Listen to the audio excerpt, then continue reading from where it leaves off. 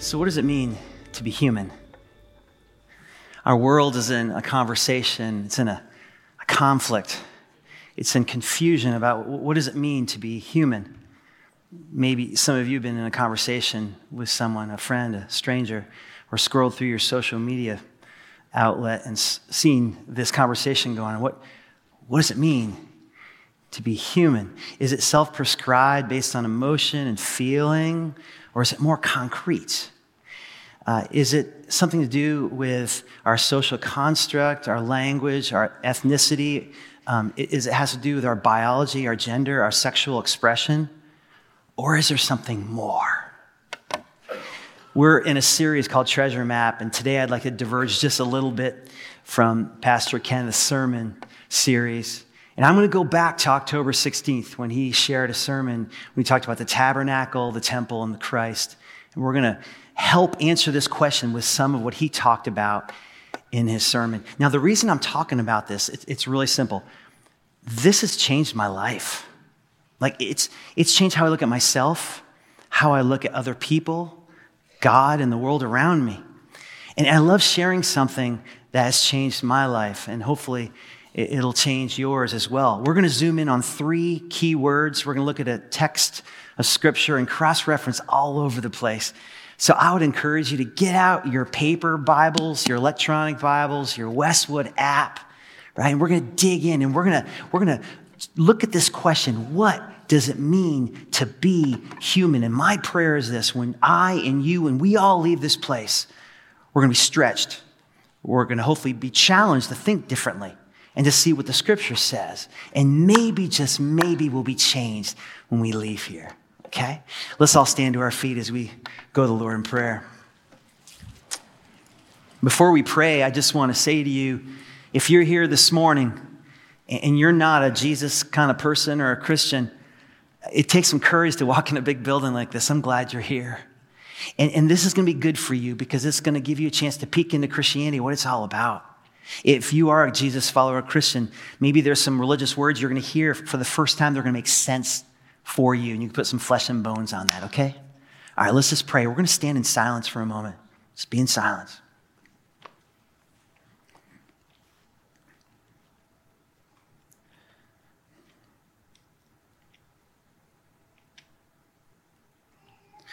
Lord, we want to be overcome by your presence this morning, like the song was singing. You're welcome here, Holy Spirit, to do your work in this place. And we stand in honor of you, Jesus, and your word. I pray that you speak loudly this morning, much louder than human words. In the name of Jesus, I pray. Amen. You may be seated. If you have your Bibles, open up to 1 Thessalonians chapter 5. 1 Thessalonians chapter 5. And we read from the Christian Standard Version of the Bible. Let me give you a little context here in this text before we dive too deeply into it. We find ourselves in a place called Thessalonica. The Apostle Paul wrote to a group of Christians there around 51 AD. And there was like 200,000 people in this town. And in this town, it was very religious, very, very religious place. We'll learn about this a little later. But it had a group of Christians there. These Christians were interfacing with this Greek-Roman world. There was a prominent port city. Paul came here on his second missionary journey. And this, my friends, is one of the earliest writings we have of the Apostle Paul. Isn't that exciting? One of the earliest letters. So let's start in verse 23, chapter 5, 1 Thessalonians. Let's jump in. Paul says this: "Now may the God of peace himself sanctify you completely." Let's stop right there. The word now. Don't miss this adverb. Paul is saying, I'm landing the plane. I'm concluding this letter. This is a transition spot. Now may the God of peace. Now, why is this so significant? Why is this so important? Because in this Greco-Roman world, it was a polytheistic world where people were very religious. There was a Jewish synagogue there. There were multiple gods that people worshiped there. You may have heard some of these. Zeus, the king of gods, which is kind of funny. Vulcan, right? Birmingham, the god of fire. Nike, goddess of victory. Hermes, messenger of the gods. And when Paul writes these words, this is strong. Don't miss any word when you dig into Scripture here. It says this: "Now may the God. It's like saying the Ohio State University, right? I didn't go there. I'm not a fan of them. I'm just a lowly Auburn fan struggling here, okay? Now may the God of peace. They're a bunch of gods, but this is like the God. This is better than all the gods. What kind of God? The God of peace. Why is that significant? Because in this Roman world, the Roman slogan that were on coins and that were spoken to one another back and forth to each other was this: peace and security, peace and security, peace and security. Because they believed that Rome and Caesar, Claudius I was the Caesar then, that they provided peace for people. And Paul says this, listen, now may the God of peace. And the word peace in the Greek is irene, which is where we get our English word ironic. Ironic. Because it was ironic that there was peace beyond this Roman world. And Christians were being persecuted, killed, and isolated in this world. There's a lot going on in this world. So may the God of peace himself, personal God, not like some stone God on a hill somewhere, a personal God himself, may the God himself sanctify you, may he set you apart completely. This is the only time in the New Testament this word is used. Completely. Why is that important? Your verse in the Bible may say through and through. Who says that? Who has that in their Bible? Through and through. Yeah. Through and through. Remember that. And may your whole spirit, soul, and body, key words for the message this morning, be kept sound and blameless at the coming of our Lord Jesus Christ. 23 times in the scripture, it says this: at the coming of our Lord Jesus Christ. Why? Because listen, they really believe Jesus could come back any moment. I'm guilty. Sometimes I just forget about that. I just kind of live for the moment, for the weekend, for the vacation. But they really believe that. And it says this: he who calls you is faithful, and he will do it. Remember that. Underline that in your Bibles. He will do it. Brothers and sisters, that's the first time it's mentioned. Brothers and sisters, pray for us. This is Paul, Timothy, and Silas. Greet all the brothers and sisters with a holy kiss. This is a formal greeting, like a handshake, where they kiss each other on the cheek. I charge you by the Lord that this letter be read to all brothers and sisters. Third time. And then the grace, circle that word. The grace of our Lord Jesus Christ be with you. All right, let's jump into our outlines. We're going to come back to this scripture as we walk through this message. What does it mean to be human? To help us understand this, we're going to look at the egg. And for those of you who are allergic to eggs and get really sick when you see eggs, you're going to hear a lot about eggs this morning. I'm just warning you, okay? You'll see eggs on the wall. There'll be eggs everywhere this morning, okay? Let's consider the egg. The egg is made of 3 parts. Spirit, right? The first thing we're going to talk about the spirit, but the egg is made of 3 parts. It's made of the yolk, the egg white, and the shell. The yolk and the egg white and the shell. And the very first thing we're going to talk about is the spirit. First point, we are a spirit. We are a spirit. It's how we relate to God. Genesis 1. Let's go back to the beginning, the first book of the Bible. The Bible says, then God said, let us, the Trinity, make man in our image. Make man in our image. The word image is selim. It's translated resemblance, a representative form, like a shadow. Listen to this. To shade. It's a copy of God on earth. Isn't that incredible?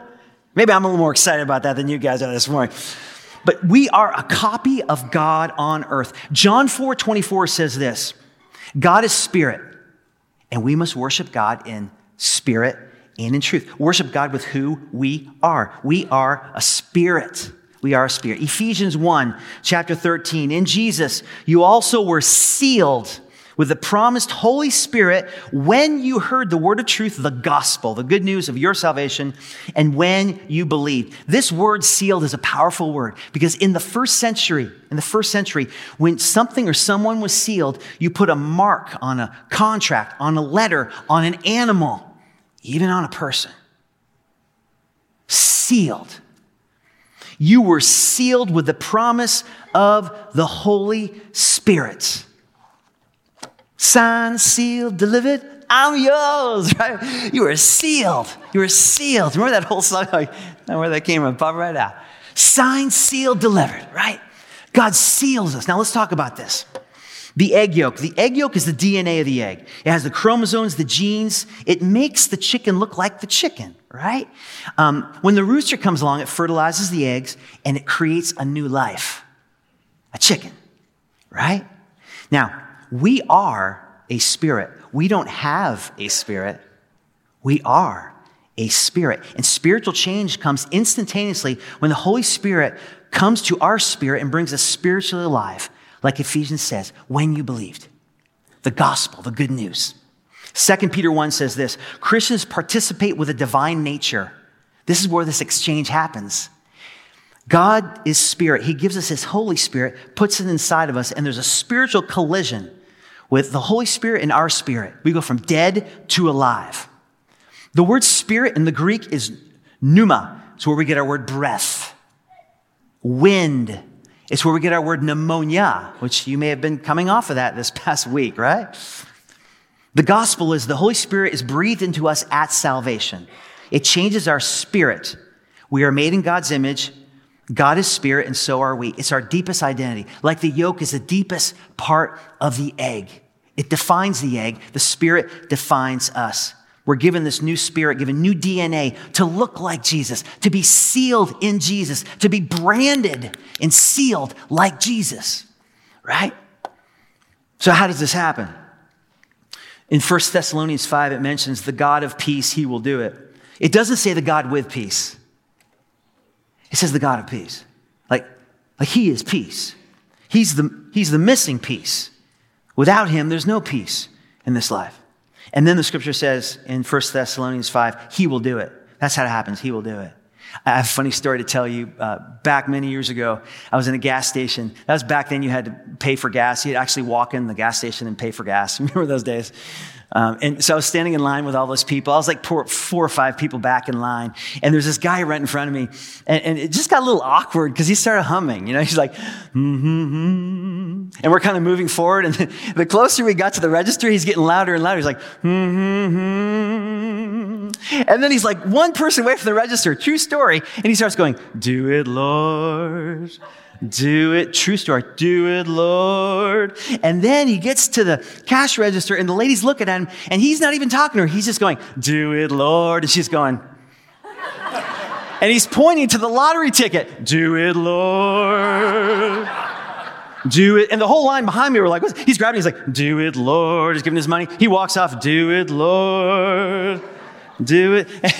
He really believes, like, okay, God, I'm going to buy this lottery ticket. I'm going to be a gajillionaire, right?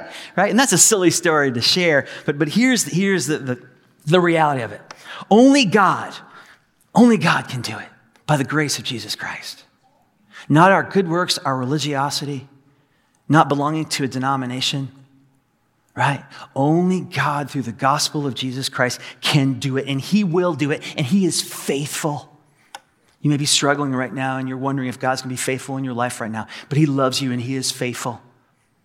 He is faithful. Christianity is losing our old identity, the Spirit to God.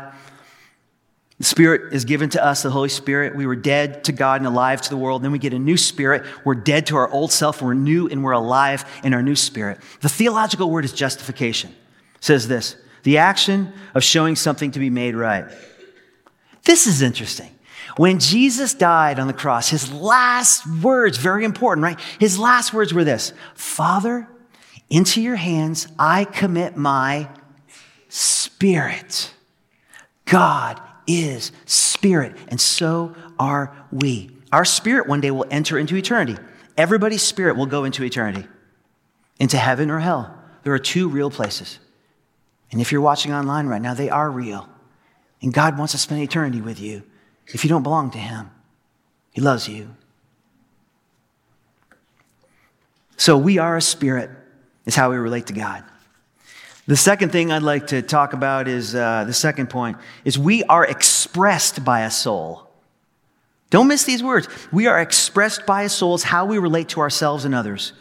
We are expressed by a soul. Psalm 103 says this, my soul bless the Lord and all that is within me, my spirit and my soul, all that is within me. The word soul is nephesh in the Hebrew. It means inner being of mankind or self. So, my nefesh bless Yehovah, the existing one. My soul bless Yehovah. Consider the egg white. The egg white supports the yolk nutritionally, right? Just like the soul supports the spirit. And there's an interaction. It's hard to tell when one starts and one ends. Now, let's talk about the word soul. The word soul comes from the word psyche. It's where we get our word psychology, the study of behavior. It makes us unique. Our soul is expressed by three things: our mind, will, and emotions. Write those down. Mind, will, and emotions. What is our soul? It's our mind, it's our will, it's our emotions. Before someone becomes a Christian, they have a dead spirit, and that interfaces with a soul, and the soul responds to a dead spirit, and they think a certain way, and they make choices a certain way, and they have certain kind of emotions. And they live off emotions, they live off thoughts, and then they make choices with a dead spirit, right? And that's why it's so important to understand when you give your life to Jesus, everything changes. Because the world's cry is this: I feel, therefore I am. And you know this, especially if you've lived a little longer in life. You know this. Feelings can be so deceitful. So deceitful. If I respond to all my feelings, who knows where I'm going to be going with my life? The train wreck I'm going to get myself into. After you give yourself and your life to Jesus, your spirit is changed. It interfaces with your soul. And this is what happens. It's a process. It's like your soul starts to change. You start to think differently. Can anybody relate to that? You remember when you gave your life to Christ? You start thinking differently. You start having different choices, different motivations, and even different feelings. And feelings are like the caboose of the train, right? It's the Holy Spirit interacting with your mind and your body. And things start to change inside of us. It's a choice of the soul when you invite the Spirit of God inside of you. The soul is empty and dead, and mankind comes to an end and says, I don't want to do this anymore. God, I want you. And it changes the soul. Sanctification is the word. It means to be set apart for a special use. And listen, my friends, God wants to set you apart for a special use, just like the first century Thessalonica church. That's good news for us to hold on to. How does this happen? Scripture. Here's one way. I'm going to give you two ways. Scripture and prayer. Let's just talk about Scripture. Hebrews 4:12. Hebrews 4:12 says this: For the word of God, the Scripture, is living, it's active, and it's sharper than any double-edged sword, penetrating, underline that word, penetrating as far as the separation of the soul and spirit and body. Soul, spirit. The penetration of Scripture happens this way: when you read it, when you meditate on it, when you memorize it, when you sing it, when you celebrate it.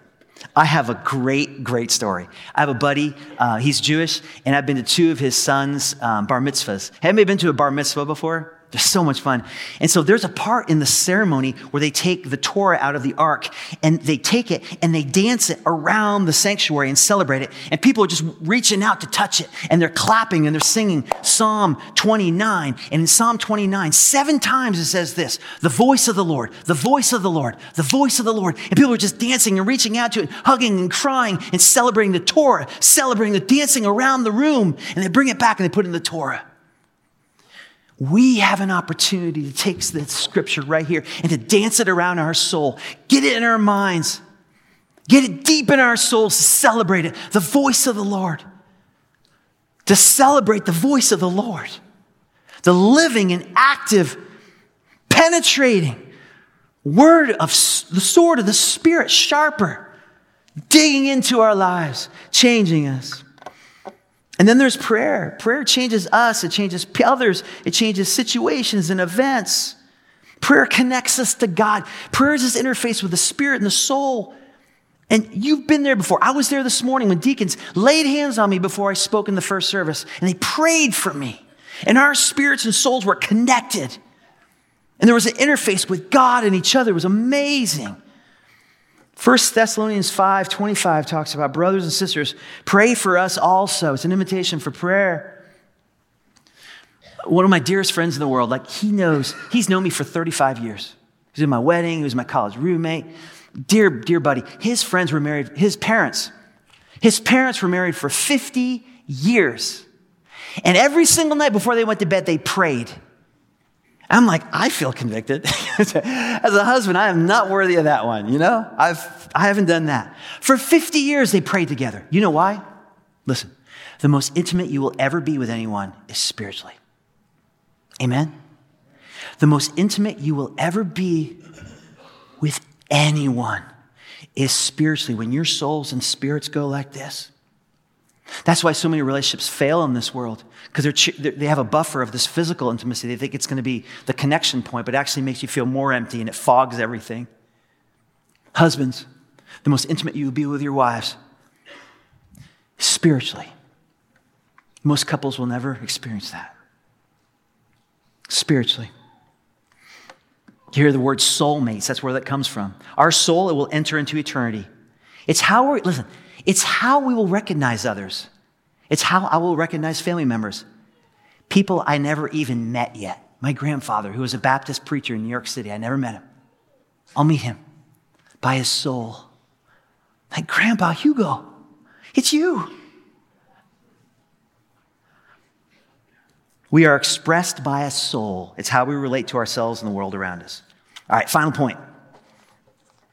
We have a body. We are a spirit that's expressed by a soul. We just have a body. I'd like to call it our earth suit. Can we just look at these as our earth suit? We have it for a little while. It's just an earth suit. That's all it is. It's an earth suit. 2 Corinthians 5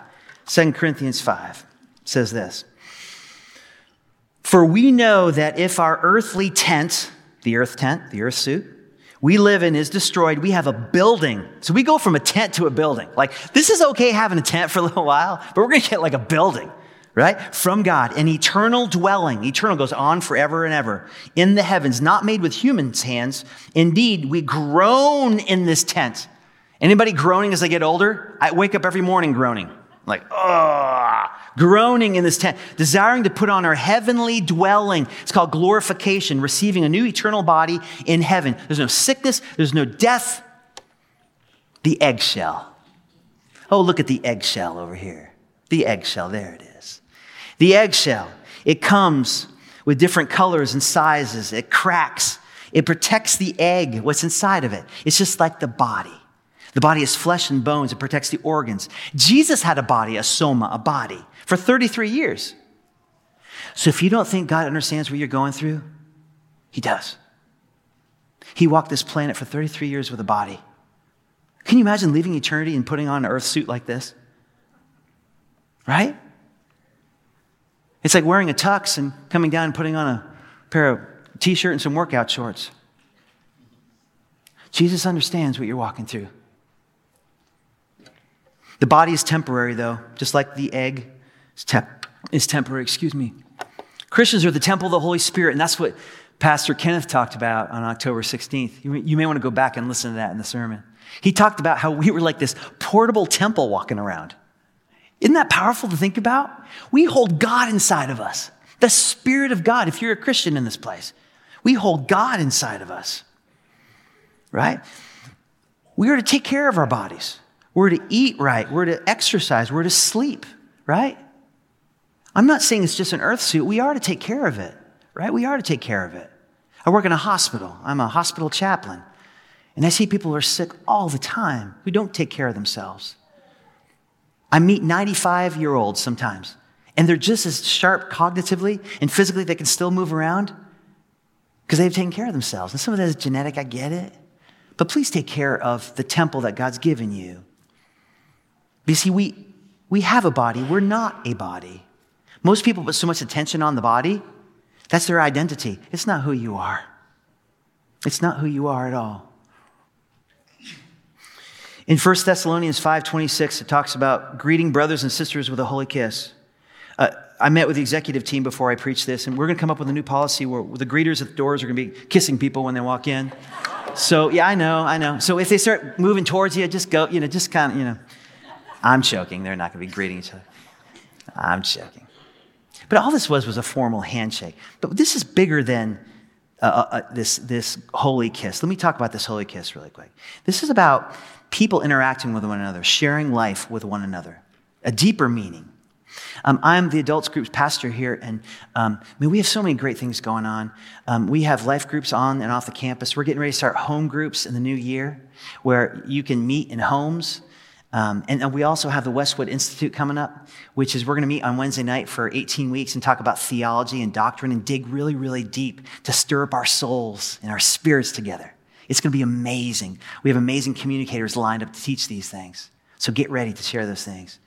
But this is different than a book club, an alumni group, hobbies, events. You share deeply life with your spirit and your soul. That connection. There's nothing like it in the world. Nothing like it. Nothing like it. So what does it mean to be human? We'll put our impact point on the screens. I'd like to read that together. If you could read that out loud with me together. When the gospel of Jesus Christ invades the spirit, soul, and body, a new kind of human life is formed. It's inside-out living. A new person to a point where you can't even recognize yourself anymore. Do you remember back, if you're a believer, the way it was, the way you thought, the choices you made, and you're like, I can't believe I made those choices. And do you remember since what's happened? Do you remember what's happened in your life? God wants to change you from the inside out. See, we are a spirit. We're expressed by a soul. We just have an earth suit on the outside. I want to close with a story. My father was my hero. My father was never sick a day in his life. He was very involved in my life. He went to I was a runner. He went to all my races all over New England, watched me run. And I remember I got that phone call when my wife and I were newlyweds. Never forget it. And he said, David, I want to tell you I have cancer. And I said, not you, Dad. I mean, you're never sick.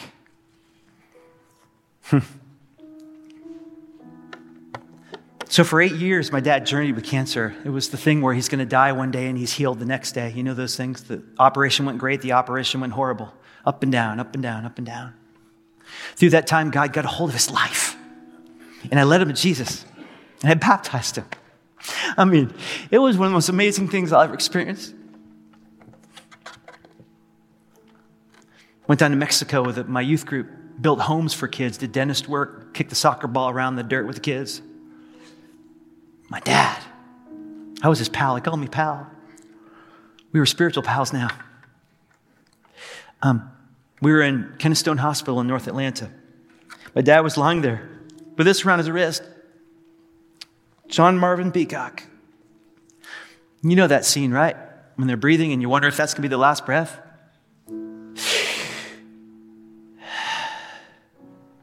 And it slows down. He finally passed. He died. And his spirit and his soul left his soma, his body. And that was just an empty earth suit just sitting there in the bed, riddled with cancer. We had a funeral for him. And if you've ever tried to preach your parents' funeral, it's brutal. Got the bulletin right here. Has a picture of my dad. His dream was to retire and live by the ocean one day. He never made it. Never made it to that. At the very end of the ceremony, my buddy Spencer sang the song I Can Only Imagine. And I was sitting there listening to the song because he was singing it.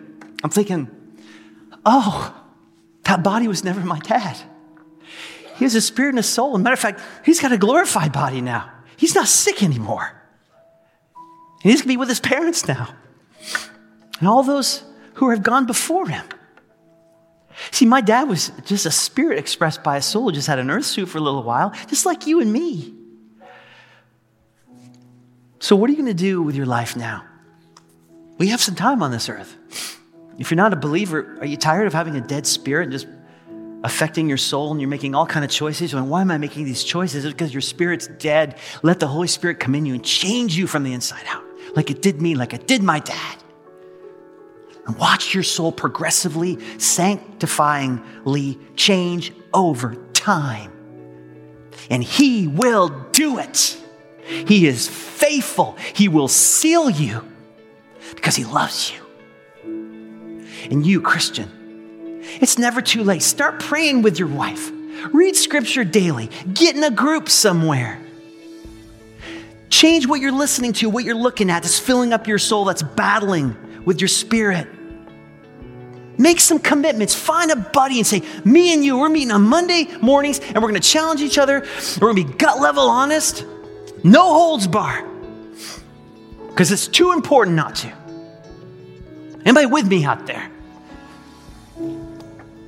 Now is our opportunity to live out of our spirit and our soul.